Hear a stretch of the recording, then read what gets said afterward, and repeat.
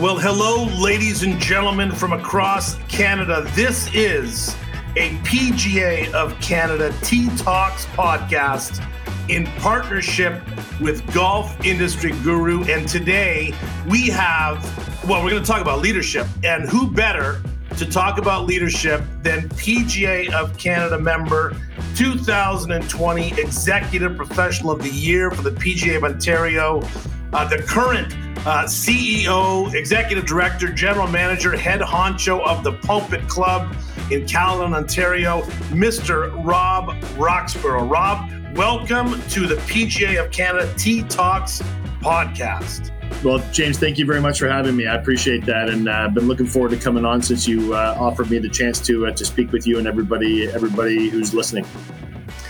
Rob, you and I are both PGA of Canada members, and I remember meeting you when I had the great fortune many, many years ago to come and play Magna. I don't remember exactly why I was in Ontario, but I remember going to Magna for the very first time and experiencing a level of service, a level of quality, a level of conditioning, a level of culture with the employees that I don't recall. I hadn't experienced before in the country. It was unbelievable. It was like back in the early 2000s, and that was the first time I believe that I met you was at Magna Country Club. That's right, and thank you for all that, because what you just described was everything we were trying to be, and we were trying to set ourselves apart. And the one thing you touched on there was culture. The one thing that was unique about that opportunity more than anything else was it was a startup. We had no employees. We had no members. We didn't even have a name for that golf course when we started. So to see it grow and to make it what you wanted to, it's really interesting because, when you adopt a golf course like I have, and thank you for the great intro, very complimentary of where I've worked, but when I've walked into every other scenario, I've adopted staff and adopted a team and adopted a cultural practice that sometimes needed adjusting or sometimes was completely sort of, the vision of where we wanted to go anyways. And I just got on the train. But when you start a startup, it's probably the most refreshing opportunity you have. And actually at the same time, it's actually the most pressured opportunity you have, because every mistake that you have, the train starts going in the wrong direction pretty quick. We were pretty fortunate to not have too many of those sort of misdirections. But thank you for that intro to Magna, because yes, it's where we met, and I remember it fondly. But what you described was everything we were trying to be. Well, and obviously, I mean, Rob, you were there, I think, for like 13 years, and today's topic that I wanted to really embrace with you and pull out of you is leadership. We're whether back then you were a young golf professional, we're still young golf professionals in our minds. You and I have the best haircuts in the business, but obviously, you were starting there and spent many years there, as you said, kind of, adapting, creating a culture. Magna continued on to have so many events and such a reputation, awards and accolades, et cetera, et cetera. Pardon me. And then, you've even in the other roles, you've just continued to obviously work at some really the highest level of facilities in the country with the Hamilton Golf and Country Club and the spectacularly beautiful and challenging National Club. And then now the Pulpit, which I want to ask you about. But what if I may ask, going back to Magna's time, you were first of all, how did you get chosen? So what, that became that big responsibility? What do you think it was that attracted the owners to bring you on board and to give you that responsibility, to create that culture and to do all those things? What do you think you showed them in your conversations that they thought that you would be the leader that they needed? It's really interesting because I was approached by the original general manager who was there for just a couple of seasons, David Kaufman, and I'd met Dave in the past, and we got to have conversations. And when I took my first role as a director or head professional, it was at Deer Creek Golf Course in Ajax, Ontario, and that was a build out of Deer Creek and Fawnbrook, and we rebranded it, we showcased everything that we could. We brought the Jim McLean Golf Academy, which was out of Miami at Doral, and we brought We send our PGA professionals down to him. So we brought basically an American golf school concept to Canada. So the snowballing of all this sort of reinvention of what that golf property was got Dave's attention. And he called me up one day, and I happened to be in the pro shop at Deer Creek, and he said, I got great news, and I have a question for you. And I said, well, what is it? And he said, I'm going to be the first general manager at Magna Golf Club. I said, it sounds amazing. Nobody had ever played the course. This is winter. This is Christmas of 2000. And I said, I've never been there. Nobody's played it. And but good on you. I said, congratulations and welcome to the golf business. And he said, do you want to be my director of golf? And I said, you know what? No. I said, actually, I'm happy where I'm at. I'm really loving what we're doing here at Deer Creek and at Glen Cedars and with the Golf Academy. The National Post had rated us the #1 golf school in the country. I said, no, I'm really sinking my teeth in here. And he said, I'll tell you what, I'll give you 24 hours and I'm going to call you back tomorrow, same time. So I looked up, Googled Magna, and I found out that Lauren Rubenstein had read an article about it. And I also found out Doug Carrick was the architect. Now, Rube, I knew. Doug Carrick I'd never met. So I called Rube up. What about this? He goes, you'd be a fool not to go there. Called Doug Carrick. He goes, it's probably one of my finest designs, cutting edge, a company it's unique and you want to work for it. So later that afternoon, I literally hopped the fence at Magna International and I walked as much of the golf course under snow as I possibly could. And I saw this gigantic infrastructure of a building. I go, that's the biggest clubhouse I've ever seen. It turned out to be Magna International headquarters. Yeah. So anyways, I go, it's the biggest clubhouse I've ever seen. Of course I'm taking this job. So I met Belinda Stronach at the Magna headquarters with David. And my interview was short and quick. And it was pretty much, a little bit of some of the changes, some of the highlights of my career. And why do I want to work for an auto parts company that's never owned a golf course before and for people who've never been in the golf business? And I said, basically the part of it was, what a great opportunity for me to kind of help you lead the path. And I'm working with people who are smarter than me and a lot of other things. And together, I think we can make a formidable team and the opportunity to be fantastic. And so that's really what it came down to being. And it was a bit of a risk, when you, for all the boxes I checked before, a company that wasn't in the golf business, they're in the auto parts business, working for people who'd never owned a golf course. We didn't know what the membership structure was. We didn't have a name. And so anyway, it was but I looked at all of those obstacles as opportunities, or those unknowns maybe as opportunities. And I thought, you know what, where am I going to cut my teeth? To be quite honest, I wouldn't have had the successes following Magna if it wasn't for Magna. And I learned a lot, and it got to the opportunity to be so creative. And from the logo to what it was called, it wasn't originally called Magna Golf Club, but over time, as having it be directly on the property, started to sort of just take that iteration of a name. We looked at calling it a lot of things, and with the Stronachs being in the horse business and that being, and the horse racing. Mr. Stronach was horse breeder of the year twice in the world. And so anyways, hence the logo. And we looked at calling the club the Stallion and a lot of other things. But anyways, circling back to it, the opportunity to be there and kind of shepherd this incredible project with the resources that it had. But the cool part about it was the vision that they had. So I'm in this conversation with Belinda, back to the interview. I'm in the conversation with Belinda, and in walks Frank Stronach, and I turn over, I stand up and I introduce myself and shake his hand. And I guess at that point in time, Belinda had kind of given him the nod that, this guy's kind of working out. He's checking the boxes. So anyways, Frank sits down for literally 30 seconds. My introduction to Frank Stronach was, people who come here will have played the finest golf courses in the world, and from where they come, they will have played the best courses, eaten the best food, and stayed in the best accommodations. Here we will have all three. Your responsibility to me is to take the things that you've seen in golf in your travels. What is the best of those? Make them ours, make them better, and make it Magna. That was it. And honestly, the hair on my arm still stands up when I say that. And it really was the opportunity to have a blank slate and to create all that. And we kind of, spoke about the culture at the beginning of it. But when you work with that sort of that much of an open gate to create what you want, it was special. I'll never have that opportunity again. Close here at the Pulpit Club, but that was a startup, and so that was probably what of all the golf courses I've worked at, and for its 13 years, probably still is closest to my heart because I was given the greatest opportunity. Yeah, what an amazing opportunity, as you said. And when we do these podcasts and when we're talking to people that have had experiences such as yours, I always like to try to pull out some things that maybe people of all ages in the golf business can learn from. And the couple things that I just heard there was, number one is that your willingness to take a chance. Like you were in a great job that you had.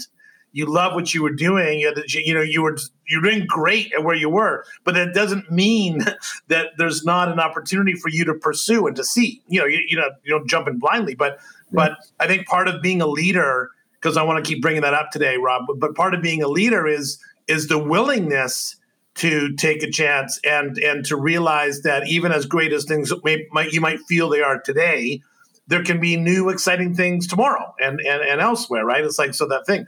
The other thing that I really pulled out of that was your attraction to the vision that they had, Stronach had, right, for Magnet. It's like when you see people that have that passion. I mean, I was the good fortune, as you know, to work for Mr. McLaughlin and Jim McLaughlin, the same thing at Western Plateau. When I remember him doodling on a piece of paper when we were coming up with the above and beyond philosophy and the culture of the facility and the vision that he had, right? You get inspired by that when you're around people that have that kind of inspiration. And so you obviously felt that with Magnet, obviously while you were there for 13 years. When you talk to even today, Robin, the opportunity with the Pulpit Club and another magical place, what is it that inspired you to take on this role and this opportunity? Is it how does that compare to the other stops along your journey?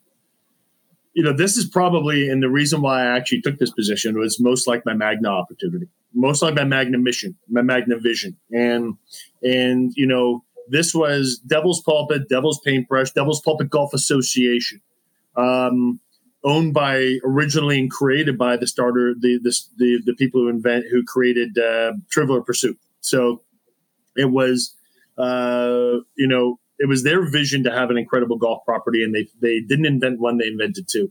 And as time went by, one of the two partners had passed away, almost a dozen years ago now. And for one of the owners, golf wasn't his primary love as it was for the gentleman who deceased. So it just became a golf course, and it was great, and it was a wonderful spot. And the more people, more time went by, less people it became, I played there 20 years ago. I played there 15 years ago. And we just celebrated our 30th anniversary at the Pulpit last year. And next year will be the 30th anniversary in 2022 for the Paintbrush. So it's been around longer than we realized, but at the same time, it kind of became a little bit part of the background. And rather than being, when it was started, it was the cutting edge, the coolest, the state of the art, everything that we tried to make Magna and of course, Westwood. So it's one of those things that when you try to be that, and then over time, you got to change the furniture in your house because it was cool when you bought it, doesn't mean it's cool 20 years later. So when the new ownership group, Long Ridge Partners, came in as really two primary partners, I had the opportunity through Global Golf Advisors to be sought after as a candidate for the position. So my interviews were two. One was I met with some of the principals in Long Ridge, and then I met with the two owners at their own homes. And the fact that they kind of welcomed me in, I was like, now that's something I would do. That's cool. You're already part of the family. And my interviews were amazing. And my interview with one of the owners, by the time it was finished, I was interviewing him because the questions he was asking me and how successful he was. And I did my homework on who these two people were when I got there. And it was, that's a great question. I've never been asked that question. I said, can I ask you the same? And it became this really great, just like you and I just sitting around shooting the bull, it became less of an interview and more of a get to know you. And I left that day hoping I would have the opportunity. Like, these guys get it, wanted to be different, wanted to be state of the art. Come in. We want you to run it. Tell us how to run a golf club. Tell us what we need. And so anyways, that was the great part about it. Since I got here, I started in May of 2020. So I'm just a little over almost a year and a half now into it. And it was, a 30, 60, and 90-day plan. One of the things I did, and the leadership component, I think back to that again, because we should keep tying that in. I think one of the things they saw in me was I wasn't going to sit around, get my chair at the right height for the first 3 months. I hit the ground running. And in the first 30 days, this is what I'm going to do if I'm your candidate. And the next 30 days, 60 days out, this is what I'm going to do. And by the time 90 days is done, starting in May, I will have seen the club fully operational at its peak. And now, hence we had COVID, but let's get past it. I didn't factor that into who I was going to be for them. I created a game plan for them. I walked in with a 30, 60, and 90-day plan. So they weren't wondering what I was doing. I came in with a leadership component that this is the ownership I was going to take of it, and this is the direction I was going to go, and I will report accordingly. And so after the first 30 days, I came up with a prioritized list of what I referred to as hotspots. These are the things that probably need to be addressed first. And the order of that and what the resources would take to make change there. And then the 60 days would be after those 30 days, let's see the cause and effect. And after the 90 days, let's see if we can shift back to our word we started with, culture of what we're doing and gain some momentum. One of the things one of the owners I meet with probably every week or so is the word momentum keeps coming up. And after that 90-day period, we created the positive momentum and it started to trend in the right direction. That's how the cultural shift happened. Everybody wanted to be on board.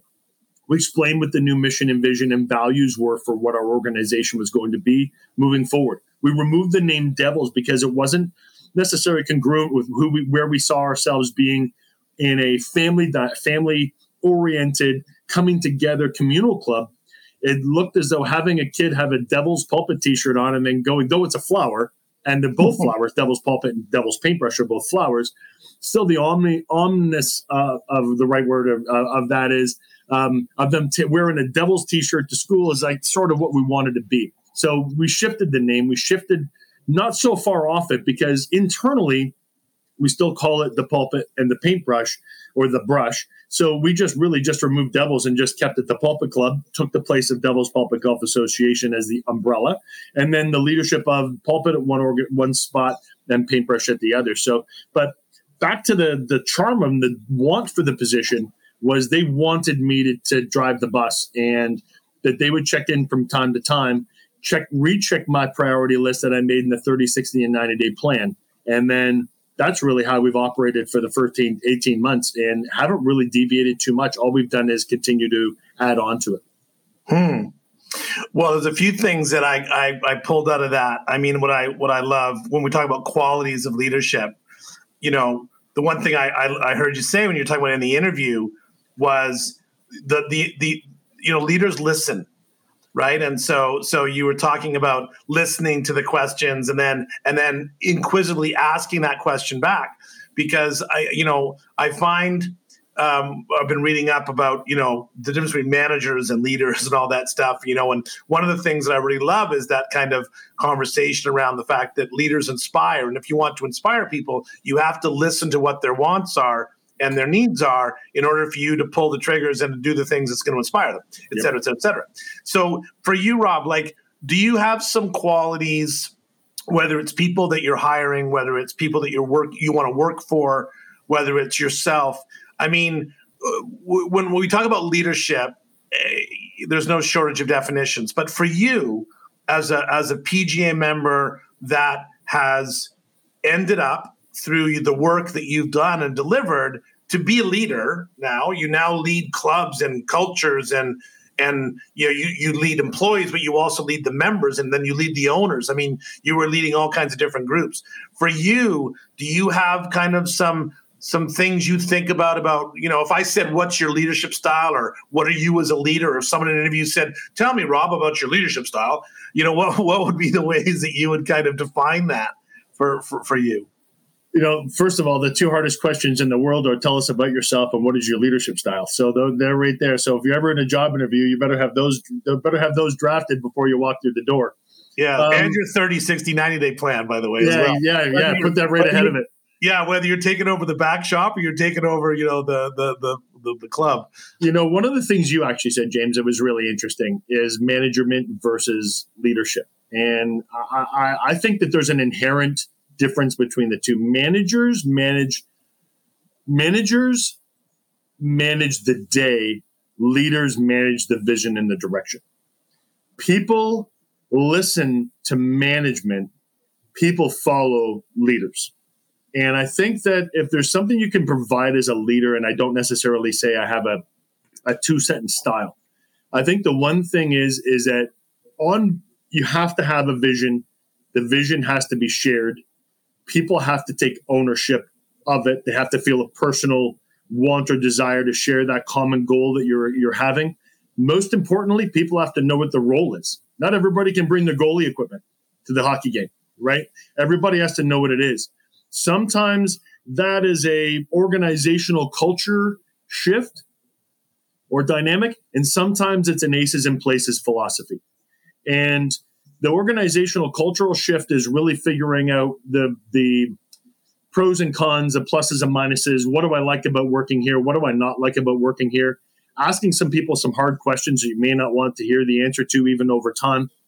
But more than that, it's, and that allows you to get everybody to have that the communal goal and shift towards it. Our communal goal here is to make it a family-oriented, fun, great place to be.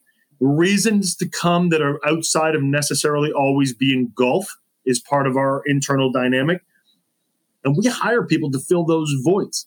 And we hire people, you paint the sketch, you sketch it, but it's the color that you fill it in with the people that provides the picture. And you have to hire correctly in both of those areas. The other thing I alluded to there, and I'll get back to the cultural portion of it organizationally, but the aces in places philosophy is really an event mentality.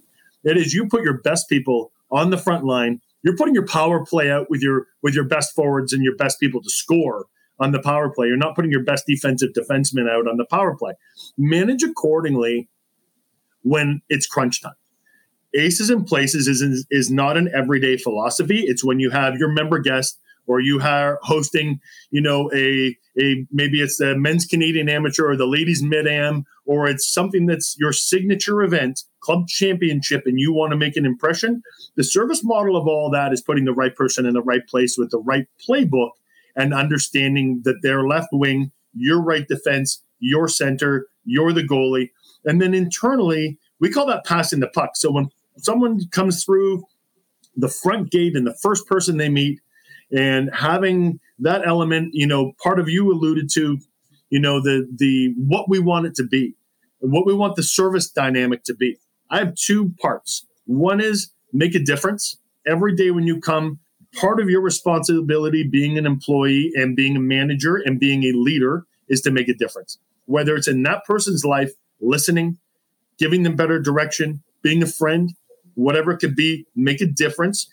Move your feet faster. I always say to new staff, all I'm asking for you is to have fast feet and quick with a smile, and people will know you're trying. It's all I ask of you. We'll show you the rest. We'll coach you up.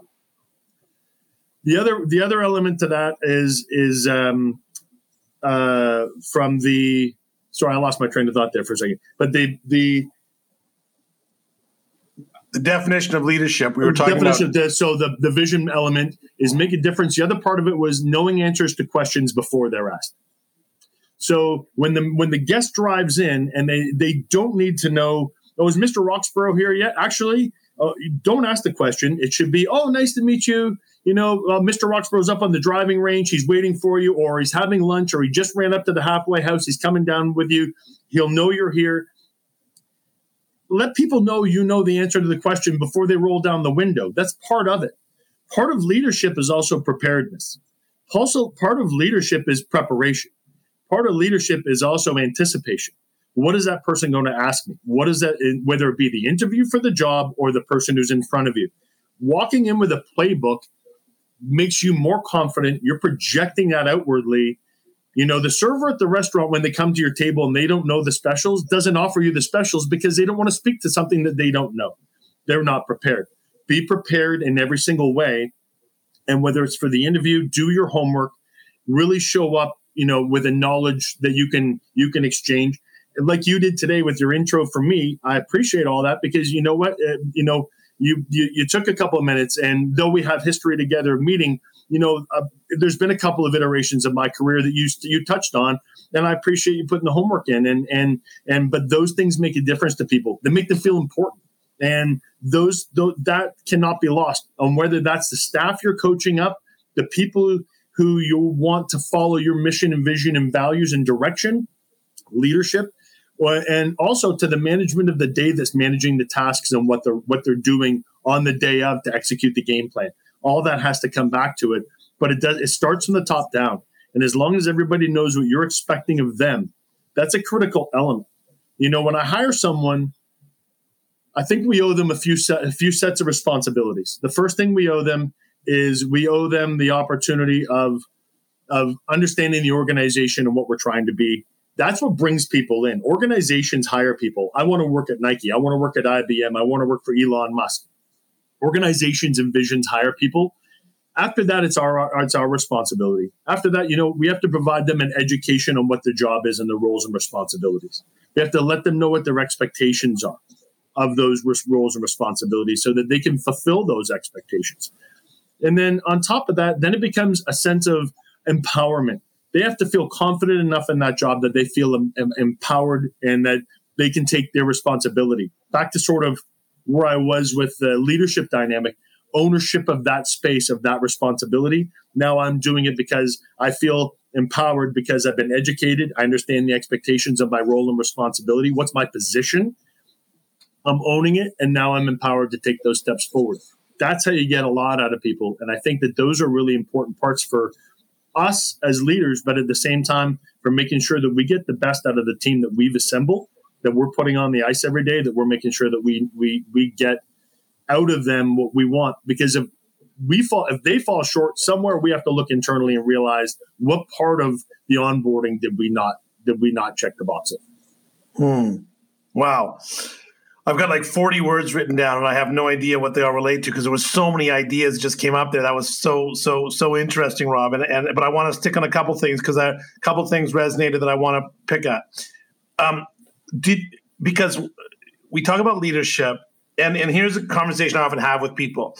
Leadership relates to whether or not you're leading the pulpit club or you're leading your retail department on shoes. Like, you got to take ownership, because if you want to take ownership one day of leading the pulpit club, it starts with owning the back shop of XYZ Golf Club in Timbuktu, Missouri. And so my question for you is, did you learn to be a leader as you got exposed to other leaders or people in the industry, or do you born or nurture, the whole kind of concept. Exactly. So do you feel like you when you come across leaders, and let's make it third party, when you see other people that you think are leaders, or you hire people leaders, have they learned that, or it's just natural to them? It's just the way that they are. They understand the whole concept of taking ownership, of being responsible, or do you think you can learn to be a leader? I think you have to want to be, first of all. I think that not everybody wants. Some people are just happy being the assistant coach, and that's the spot that they know is a comfort zone for them. I think you have to be willing to want that responsibility first and foremost, because with that, you're the person asking for the ball with 3 seconds left and no timeouts, and that's the role you walk into every single day. So that's not for everybody, but I think partially, I've watched good leaders and I learned from them, and. I think that I also first of all, I wanted to be that person. Second of all is I watched and learned from those that I respected. And I think that I got to learn a behavior and a pattern from others. And then I reset the course on my own. So for instance of that is when I walked into, whether it be the Magna's not the example because that was a startup, but when I walked into Hamilton, when I walked into the National, and when I came to the Pulpit Club, I was the outsider walking in. Walking in and steamrolling the entire thing is not my approach. I really find the first thing I try to be is approachable. Let people know I humanize myself, and that's a big part of it because a lot of people, want to be on top of the mountain, but don't want to raise all the ships, at the same time. They want to sit up there. And that's fine. I'm not that person, and I don't want to be that person. And I want people early on to know that that's not who I am. And that's been proven positive, and it's also proven negative. So the positives are I'm approachable. People feel like they can talk to me. And then I think that also has lent itself into a good human dynamic that I have with the staff that makes it be somebody that they can come to and somebody that they can see as a change agent that they can confide in. Some things that's also not been positive in some, I would say in hindsight, looking back at my career, I would say that I've been too slow to react to some things that maybe I would have picked the fruit off the low-hanging fruit, so to speak, the easy things to fix. I might have been more reactionary to it and been quicker with it if I maybe didn't walk in at the pace I've walked in every single time. I think the Pulpit Club, I've learned from my previous, hence I created the 30, 60, and 90-day plan. I made things actionable for myself on a timeline that I knew I had confidence in because of experience, but at the same time, I knew I could deliver on. And so those are the things that I created. One spurned the other. But I think that the leadership dynamic, people have to see you as approachable. They have to see you as somebody who can solve their problem, whether it's we don't have enough bottles of water or we've run out of teas. Then here's $50 and Golf Town's down the road. Let's get through today and let's make it work. Get as many as you can, and we'll spread them out, give them to the starter so that we don't put them all in the carts and everybody hoards. Here's 2 teas for you, sir. Here's 2 teas, ma'am. And we'll ration, but we'll solve the problem. And they have to see you as that person that they can come to with the problem, and we'll be quick with the solution and not critique them for having the problem. After, now, why did we run out of teas, guys? How did we get there? And, well, we had more guests than we thought, and we put them out, and people were storing them in their bag, and we didn't realize, and we thought we had an extra box. Whatever the problem is, that can be solved, but let's not do it twice, and let's not rip people for it. Let's just make sure that we have a solution, and then let's order teas tomorrow. That's the fastest I can get here. So that's part of it. But the walking you have, people have to feel comfortable coming to you. But if you're on top of the mountain, it's a long climb to get there. One of the things at the National, when I was at Magna, my office was in the pro shop. When I was at Hamilton, my office was at the front door. Here at the Pulpit Club, my office is in the building adjacent, same floor as the pro shop, and I can look out over the driving range. I see who's going on. At the National, it's interesting. The office was upstairs. You had to walk a gauntlet of 3 flights to get up this thing and pass go twice and use a get out of jail card. And honestly, it was one of those things to get there, and it made coming to the club and people experiencing being around you challenging because you weren't as easily accessible. Your location at your work has a lot to do with how people will interact with you. Be mindful of where you position yourself. You may need to displace somebody who's in an office in order to find that you're more accessible to the golfers, the members, and your team. So, be available during that. And that's part of the leadership and the onboarding portion of it too. So I know we went in 300 directions right there, but I know you still have 39 more words you had written down a second ago. Well, here's the thing. I want to just to the very end there about the tea story. I love the tea story because I wrote this on a couple of pages earlier. Being a leader doesn't mean you don't also have to be a manager, right? Like, so you still have to cross T's and dot I's and get the job done. With the management portion of the job is about getting things done. You still have to run the business, do the budgets, get stuff done, assign tasks, make sure those tasks get done. The leadership part, I think, to me, is what creates the culture and the experience, right? And in our industry in particular, it's about relationships, about people. So my question for you is, like, one of the things that I've learned over my time is that there is no individual definition of a leader and a personality. Like, because I have had quiet people that I have found, I'm inspired by, that, would say 3 words a week. And sometimes they would inspire me by saying, nothing, Right. Be like, oh, geez, I was 1 minute late. He won't talk to me for 4 hours. But, there's different ways to inspire people and to get people to lead people. I think that's one of the things that's really interesting. And when you were talking about your qualities and about, the low-hanging fruit or about being quicker, I would also suggest to you, though, that, leadership is required to dig a ditch or to go to war. and to do different tasks. But when you're trying to create an experiential culture, leadership is very much, there's got to be empathy. There's got to be a great deal of relationship building and hand-holding. One of the things that I say as a consultant is that, look, you don't hire me to have things stay the same. You hire me to make change. Right. And change is not always pleasant. If you got the wrong person in goal, you got to replace the goalie. And it's just going to make the team better. And it's not going to be fun, but the goalie's got to get replaced. I mean, this is what happens all the time. But the challenge when you're a consultant, by the way, is that you're often not there long enough to pick up the pieces after you get rid of the goalie. Or to make everybody else feel comfortable that they're not next, or that the ship's still going in the right direction. So I think when you were talking about that, Rob, I think what's relevant for the best leaders that I've come across or that have inspired me the most are the ones that listen and that communicate and that share the vision and keep you updated on where things are going and explain to you why we're closing at 2 p.m. on Mondays to fix the driving range or whatever it might be, right? Yep. Well, there's all that kind of stuff. I think it's very, very interesting. You've obviously probably for you had mentors and different leaders that you've probably pulled, like me, I've pulled things from to try to make them my own. And it's a hodgepodge of whatever, and at the same point in time, I know there's people that have enjoyed working for me. I also know people that hate me and hate working for me. They don't like my style, don't like the way I do things, they don't like the decisions I make. But as a leader, you have to take that, like you said, if you want the ball with 3 seconds left, someone's going to also want the ball and not be happy that you got it. One of the things you touched on there is really interesting. Back to management versus leadership for a second.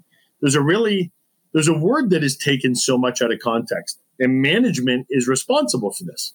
And that word is accountability. And that is a really important part of being a leader too. Because if we had a wedding at the club and I walk around patting everybody on the back for what a great job you did, what everybody said they had a great time at the wedding, and really 2 people ran the ball on that wedding, and they got exactly the same pat on the back or attaboy, so to speak, then it looks disingenuous for the rest. You have to know where the energy came from, the accountability of that. And at the same time is that wedding was not to their liking.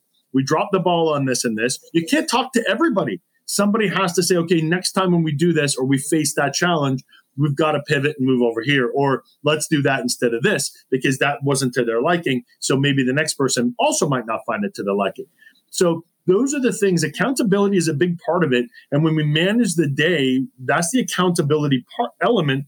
The leader also needs to tie back into that. So you need to really be in tune with who you're communicating with on a daily basis. I mean, being the general manager here at the clubs, 2021, we had 211 employees.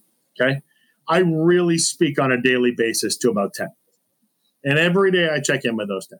And then the other ones, I wander around with a coffee and I wander down to the bag drop and I'll go up to the kitchen. And of course I'll steal a quality control, the special for the day, and go out on the golf course with the superintendent and, chip balls early in the morning and thank the bunker crew for doing what they're doing. But you've got to make sure that your energy is going out of the positive and of the, we could do this better, are correctly directed, because if they're not, as a leader, then you look disconnected to the message you're trying to portray. You look like you're actually not following your own set of goals or your own alignments. I talk a lot about having a critical eye, and that great managers, great leaders, great business people, great operators, that they constantly, the challenge is walking through your club and saying, great, great, great, terrible. And realizing that there's always ways to improve, and how you create a culture of your team that they constantly want to improve. They constantly want things to get better. It's like, yes, we can pat ourselves in the back, but that's no fun. Patting ourselves in the back all day is no fun. What's fun is finding creative ways to make that even better. How do we exceed expectations? And what's required to do that is the ability to walk through the facility and go, how can we be better? And to make people want to have that conversation. Not like, oh my God, here he comes again. Rob comes again and tells us what we're doing wrong. It's like, no, hey guys, like fantastic work.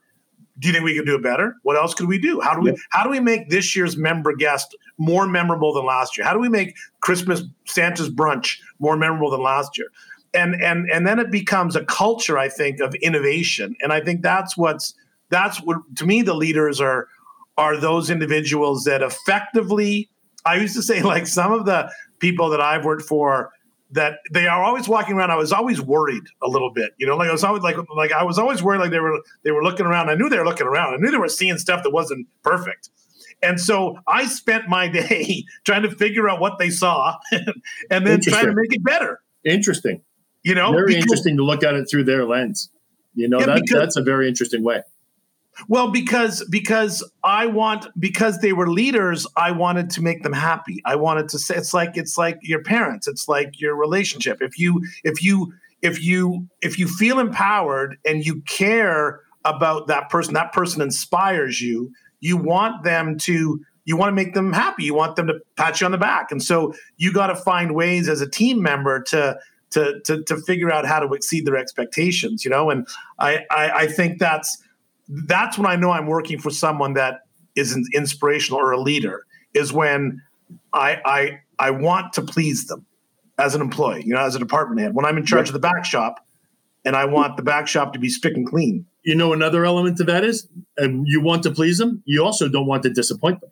Yes. That's almost in the same sentence. That's the comma to the second part of the sentence. Yes. And, it's funny how you do it. I mean, one of the things I'm very mindful of is my managers manage their teams. I might look around and see what it is that's not exactly in alignment. So I'll give you an example. So the other day, as we shift seasons, as we're taping this and we're transitioning to fall, not everybody has the exact same sort of uniform as we move to fall. Some people have a thicker sweater, some a thinner sweater. We're kind of, just because it's hot then cold and this and that, point is not everybody's exactly in line today with the staff uniform requirements that we have applied, because they're taking articles from home that are fitting their personal need, but it's not, now we've lost quote unquote uniform. Some people are wearing the home jersey. Some people are wearing the away jersey. The logo's still the same. So anyway, I said that to one of my managers the other day. I said, what do we do? How do we get, number one, how do we get there? Well, we don't have enough of it. Okay. So again, I solved the problem. We're going to this store. We're going to buy X number of sweaters that are all exactly the same. We'll inventory them. And I said, and then people can come and get one. So number one, we solved the problem. But number two is you're going to go with the solution. You're going to come and tell them, okay, this is now the sweater that you want. This is where we're at. The point of it all, though, is that it's, it goes to them. If I said, by the way, you're out of uniform, you know what they think? I'm getting fired, right? Now it's that manager that they speak to on a daily basis. I see that, you don't have something that makes you comfortable. I'm going to make you comfortable. Now, back to what we just said, you want to work for them. You don't want to disappoint them by wearing the wrong thing. So it all comes back full circle to it. And at the same time, if you have one of the managers and perhaps as somebody that they can see that that's going to be an uncomfortable conversation for them, certainly the uniform conversation is not. But if you do have a conversation, do you want me to be there with you? Can I walk in halfway through the conversation and ask you guys what you're talking about? Even though I know what you're talking about. Can I be, hey, what are you guys up to? Oh, we're just talking about this. It's funny. And be the second, can I compound that and say, it's funny, I noticed that the other day. It's great. I'm glad you guys are having that chatter about it. Have we come up with a solution yet? Or can I maybe say, can I kind of chime in and give you my thoughts? And then all of a sudden, it's a solution and there's a reason. And it's not just this person's picking on me. More people are seeing it. It's like the old quote unquote, everybody's talking about it. So, it's providing that solution. So choreographing sometimes the outcome that you want to get people on board and is already predetermined but the person who's being, engaged doesn't even know that it's already predetermined. And so anyways, but that again gets onboarding and gets people again to follow. I kind of got in trouble today for not having my uniform right, but at the same time, they solved my problem. And this is even more comfortable than it was before. So, it's a big part of it. It's so simple as we're talking about it. I'm almost wondering whether people care what we're talking about right now. But it's the art of it. It's an art form. It's thought out. It's back to, one of the things about you're choreographing the experience, whether it's for the member, the guest, the golfer, or your staff. You're choreographing the experience. And that's one of the biggest parts of it. And that takes away some unknown when you already know what the chess pieces are on the board and how they move. Takes away some unknown. And people feel way less offended, looks a lot less haphazard in the decision making. And I think it really gets more buy-in, and people kind of, again, want to continue to pull the cart. So it's a big part of it. Well, I love what you talk about when you say it's choreographed and also the collaboration piece, because it's so interesting. It leads into one of my questions for you about the difference of leading your. There's a multi-part question. So number one is, I'm going to throw a few things at you. 211 employees. You're talking about you managing 10. There's one of my questions is, what are the opportunities that you use to provide leadership in an organized way, for all your team? And for someone, there's going to be people listening to this podcast going to have 11 employees, and someone's going to have 211, and someone's going to have 311. But for example, I use the year-end the orientation, the starting orientation opportunity, which we're now talking about doing online and everything else, and the staff event day and the year-end kind of opportunity, and then a couple others sprinkled in. It's like, here's what we're all about. Here's how we're doing. Maybe a few emails every couple months, about thanks so much. Here's some feedback from our guests. Here's how we're doing rounds, whatever it might be, right? So that's one of my things. But also, where's those opportunities? Because leadership, if I went to the board of directors and said, all the decisions we make are a collaboration between me and 211 people, and we kind of figure out what's the right thing to do, and they're going to look at you and go, "That's not what we pay you for, man. We pay you to make decisions." And so I always like to say, there's a time when we collaborate, and there's a time that you do what I say. Like at some point, the coach has got to make the decision and say, I heard everybody, but this is what we're going to do. And so from a, let's get back to the first question, which is about leading the team. Are there any structured ways that you try to make sure that you get to everyone on your team so that they see the vision? How do you paint that vision for them? Orientation is the most important day of the year. Yeah. It is singly the most important day of the year. So a structure for an orientation would be, typically it's 1 or 2 days, depends on how many returning staff I have actually. And so let's say I have a lot of returning staff. Let's say I have a lot of returning staff. It is a 1-day orientation where the morning would be basically a state of the union of me getting up, expressing to everybody, introducing the management team, introducing what we're trying to be. You're here, expectations, accountabilities, roles and responsibilities, more importantly, how they all mesh, right? And when you're a 5:30 in the morning until 12:30 at night business, in Canada, call it for the roughly greater part of the population, 225 straight days, holidays, this is and that. You've got to understand when the bunker team is done and there's still people serving food or parking cars or washing clubs and carts, everybody still has back to what's your role and responsibility, right? The aces in places. So I think it gets back to everybody understanding that though you're done your job, so many other things are hinged upon it, and the timing of the execution of it. Orientation is the most important day of the year. It is really, truly the day that people, you mentioned something right there, doing it online. I will do it outside before I will do it online because people need to sense the energy. You need to be in the room. You need to look you in the eye and know that I'm counting on you. It can't just be everybody, all of you together. It's the vagary of that doesn't deliver the impact you need. Has to be this person's going to do this. This is the captain of the ship. Orientation, far and away, number one. Second of all, it's also important to know what you're walking into in an environment. I'll give you an example. At the National, number one golf course in the country. Get there, see the culture, and now I'm going to speak to bringing people together. See the culture, see that everybody works in their silo.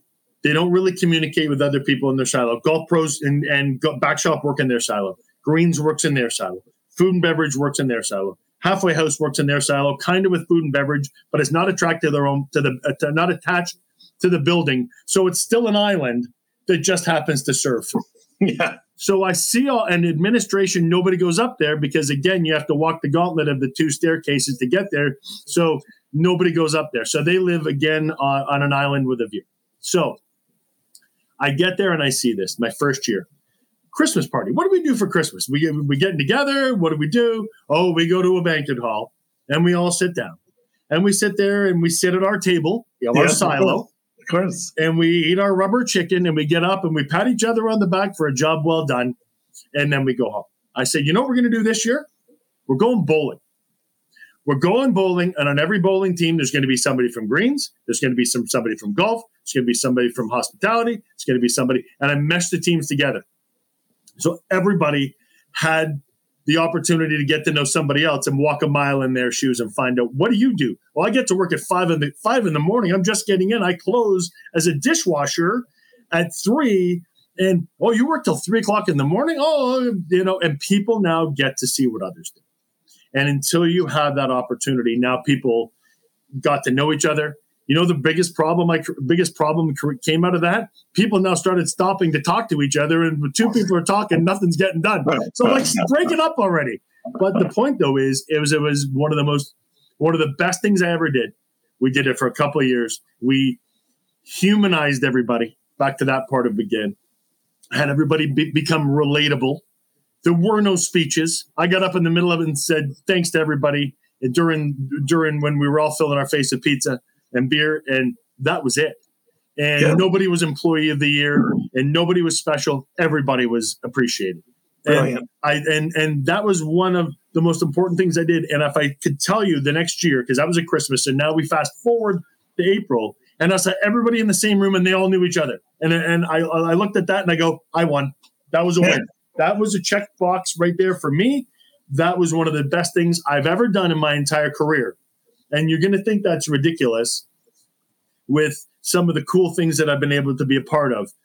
That right there might have been one of the most important and best decisions I've ever made.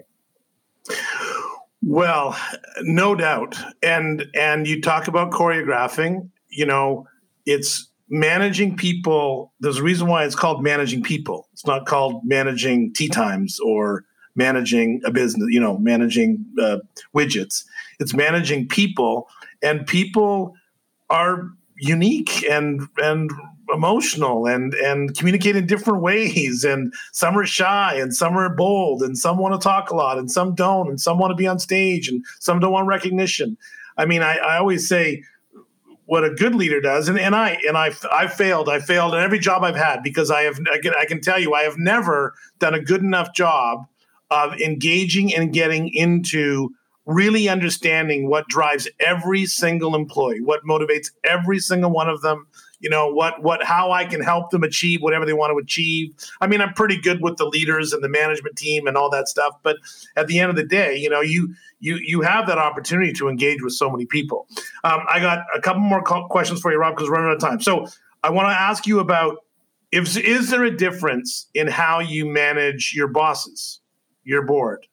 Is there a difference? I mean, I have some policies with the separate, same thing. I have to manage downwards and I manage upwards, and they require sometimes some different tacks and some different strategies.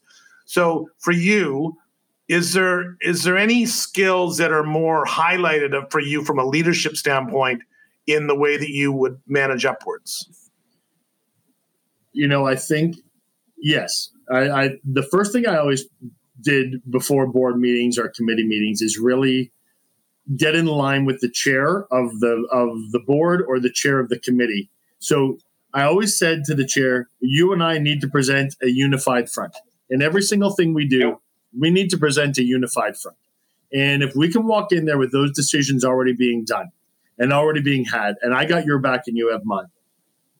We've already got 2 votes in the room, so let's onboard everybody else into why we think it's a good idea.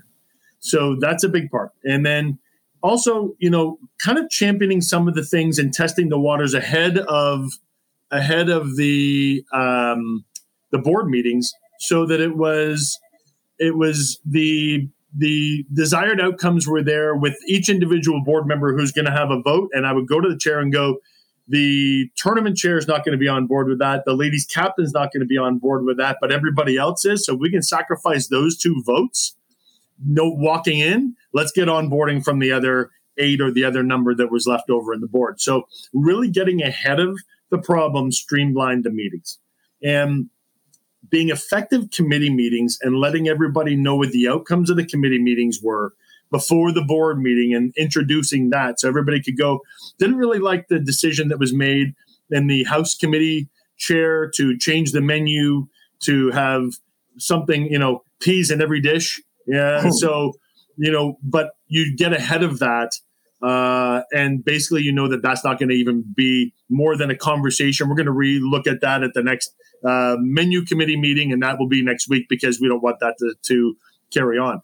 Streamlining the meetings by having the answers and knowing everybody's points of view before you go in. If you're the driver of the meeting in line with the chair of the board or the committee, that will really be most effective. It's the best thing I can say. Get ahead of the hard stuff. Have the answers, be unified, know who you're going up against, know what the score is before a vote takes place, and try to onboard as many people as you can. And second of all is speak with conviction and belief, because if you believe it, you're paid to be their counsel. So counsel them, and if they go off, go, you know what, we'll execute that plan. And then if you think it's wrong, say, can we just put a 1 month timeline on that and reassess that in 30 days at the next meeting of committee or board, and I'll let you know what it is, and I'll provide as much analytics to that decision as possible, because it might be the best of me did. I'm not necessarily going to, in line with it, but at the same time, we're going to try to make it work, and if it does or doesn't, here's why. And then that way you're not told you're sowing them, but at the same time, you're also proving with earnest that you're going to try and make this happen, but you have concerns about it, and get ahead of it that way. So those would probably be the things I'd be, if it's a decision you're not in line with, timeline the outcome for it to be reassessed. That's excellent. That's really good. I mean, what resonates to me there, what I loved about it was, before you give your opinion, know other people's opinions. Exactly. It's like, you know what I'd like to know? I'd like to, before I play that card, I'd like to know what you're holding. And that's basically it. That's how you're playing poker. It's exactly what you're doing. But the thing is, people think that because I'm the boss, I have to go around and tell everybody what's going to happen. And there's many ways to do that. But the if you want to get people to come along with you, you have to understand where they're sitting, where their position is. Where do you sit on this topic? And let me understand you. Because maybe if I understand you better, it's going to change my opinion a little bit, or it's going to change what I think. It's that whole thing about gathering feedback and getting information. Okay, so you know what it is right there? It's actually back to listening. One of the very first points you made was leaders listen, and there you go. You were listening. Yeah, leaders listen, 100% leaders listen. And so we're going to have some future leaders listening to this podcast right now. Absolutely. We've got some young PGA professionals probably that hopefully are listening to this and soaking some stuff in. And so, and I always like to say make the statement, that leadership is leading your back shop and being responsible for the shoe department as much as it's being responsible for the National Golf Club of Canada. So if you could impart some final suggestions of wisdom to a young girl or guy that does want the ball with 3 seconds left, they do want the opportunity to be responsible and to progress and to one day be the general manager of the Pulpit Club or any of the other clubs, XYZ in Timbuktu, whatever it might be for them, whatever their club that they aspire to be at. What would be one or two nuggets that you would share if you could? I hate that saying, if I could go back and do something over again. No, for sure. Because there's no regrets, but we all learn. I'm going to break my answer down into two sides. Wonderful. Number one is, I think I'd just like to speak to the fundamental core responsibilities of the golf professional. And in the PGA, if you're going to be a golf professional, has 5 core fundamentals. Number one is they have the ability to play at a respectable level, the ability to teach golfers of all levels. They have the ability to administrate and execute events. They have the ability to merchandise and manage a pro shop. And one of the core fundamentals abilities that's becoming more important as time goes by is the ability to communicate, not just in the verbal, but in the written word, e-blast, text message, Twitter. All these things that are now part of our written word is now more of our communication dynamic than ever before. Mm-hmm. So those things I think are fundamental. You have to have those, be very good at those, and you will be very good, well-rounded as a PGA professional. But to answer the leadership side, I've got a couple of quick nuggets, as you said. Number one is take risks. Take risks. I took risks in my career. When I left college, I went to Jacksonville State University as a good collegiate player and then turned professional, didn't have $6 to my name. And I took a job in Jamaica. I taught golf at a resort in Jamaica and didn't know anybody, never been to Jamaica my whole life, but I needed the money, believed in that was my fastest, quickest way to work on my game 12 months a year and be able to be better at it. But the point is I jumped into an unknown pool that could have been boiling hot or cold, and I threw myself into it. Take risks. Number two is you have to find ways of separating yourself from the other person who's walking a mile in the same shoes you are.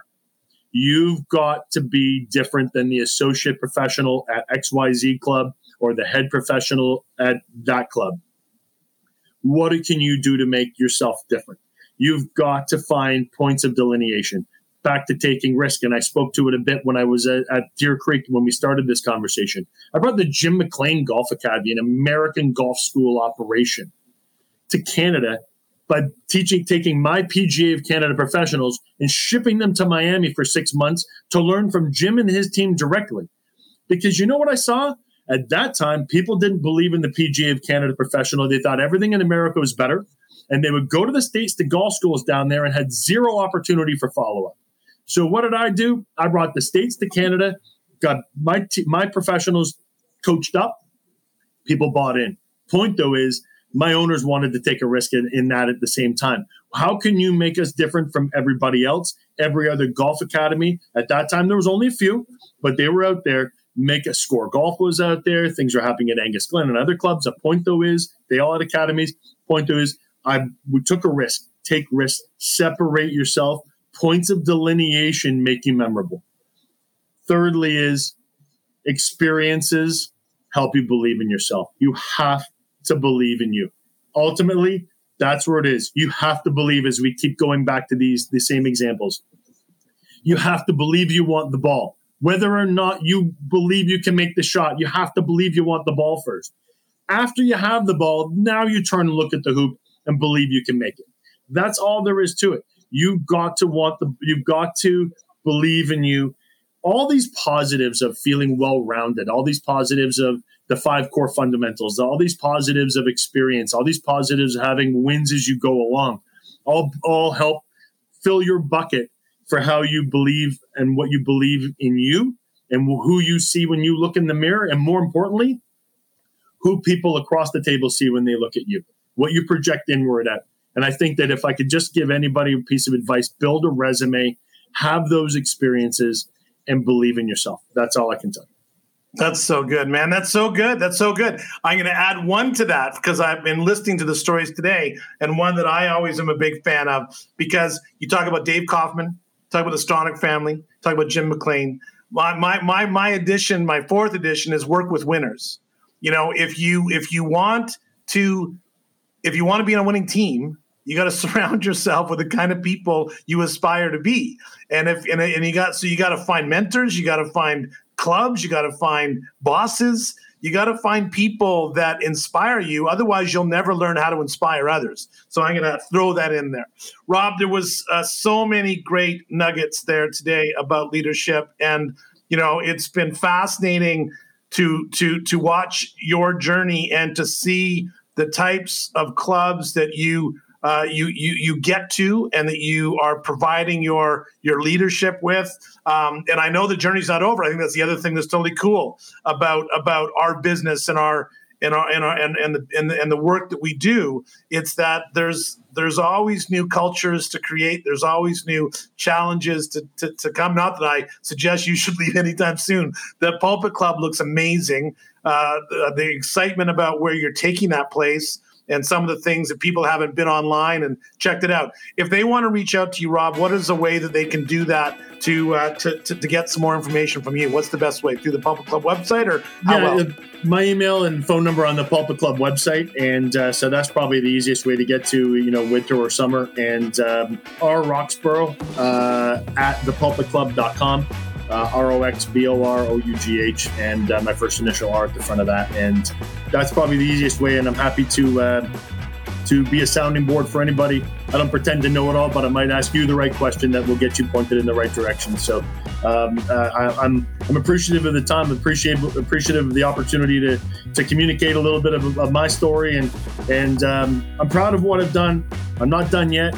And there's some really cool stuff going on that maybe we'll talk about down the road with junior initiatives. And I'm working with Steph Curry on getting kids in the inner city and that are underrepresented in golf, to get clubs in their hands. And what we're doing with the Mike Weir Foundation for mental health in youth in Sarnia and expanding that net is something that I look forward to carrying on that dialogue down the road. Another quality of leadership, Rob, is giving back, and good for you. Congratulations. Be proud of all those efforts. And I entice everyone that's listening, whether it's through the Gig Nation or through the PGA of Canada, to engage more and to see how you can support these worthwhile efforts and to grow the game of golf in this country and in other countries around the world. So, Rob, thank you so much again, and all the best. And I hope you enjoy a little bit of a break at some point over the next couple months to recharge your batteries. But thank you so much for joining us today. Thank you so much. I appreciate that, and I hope everyone has a great winter coming.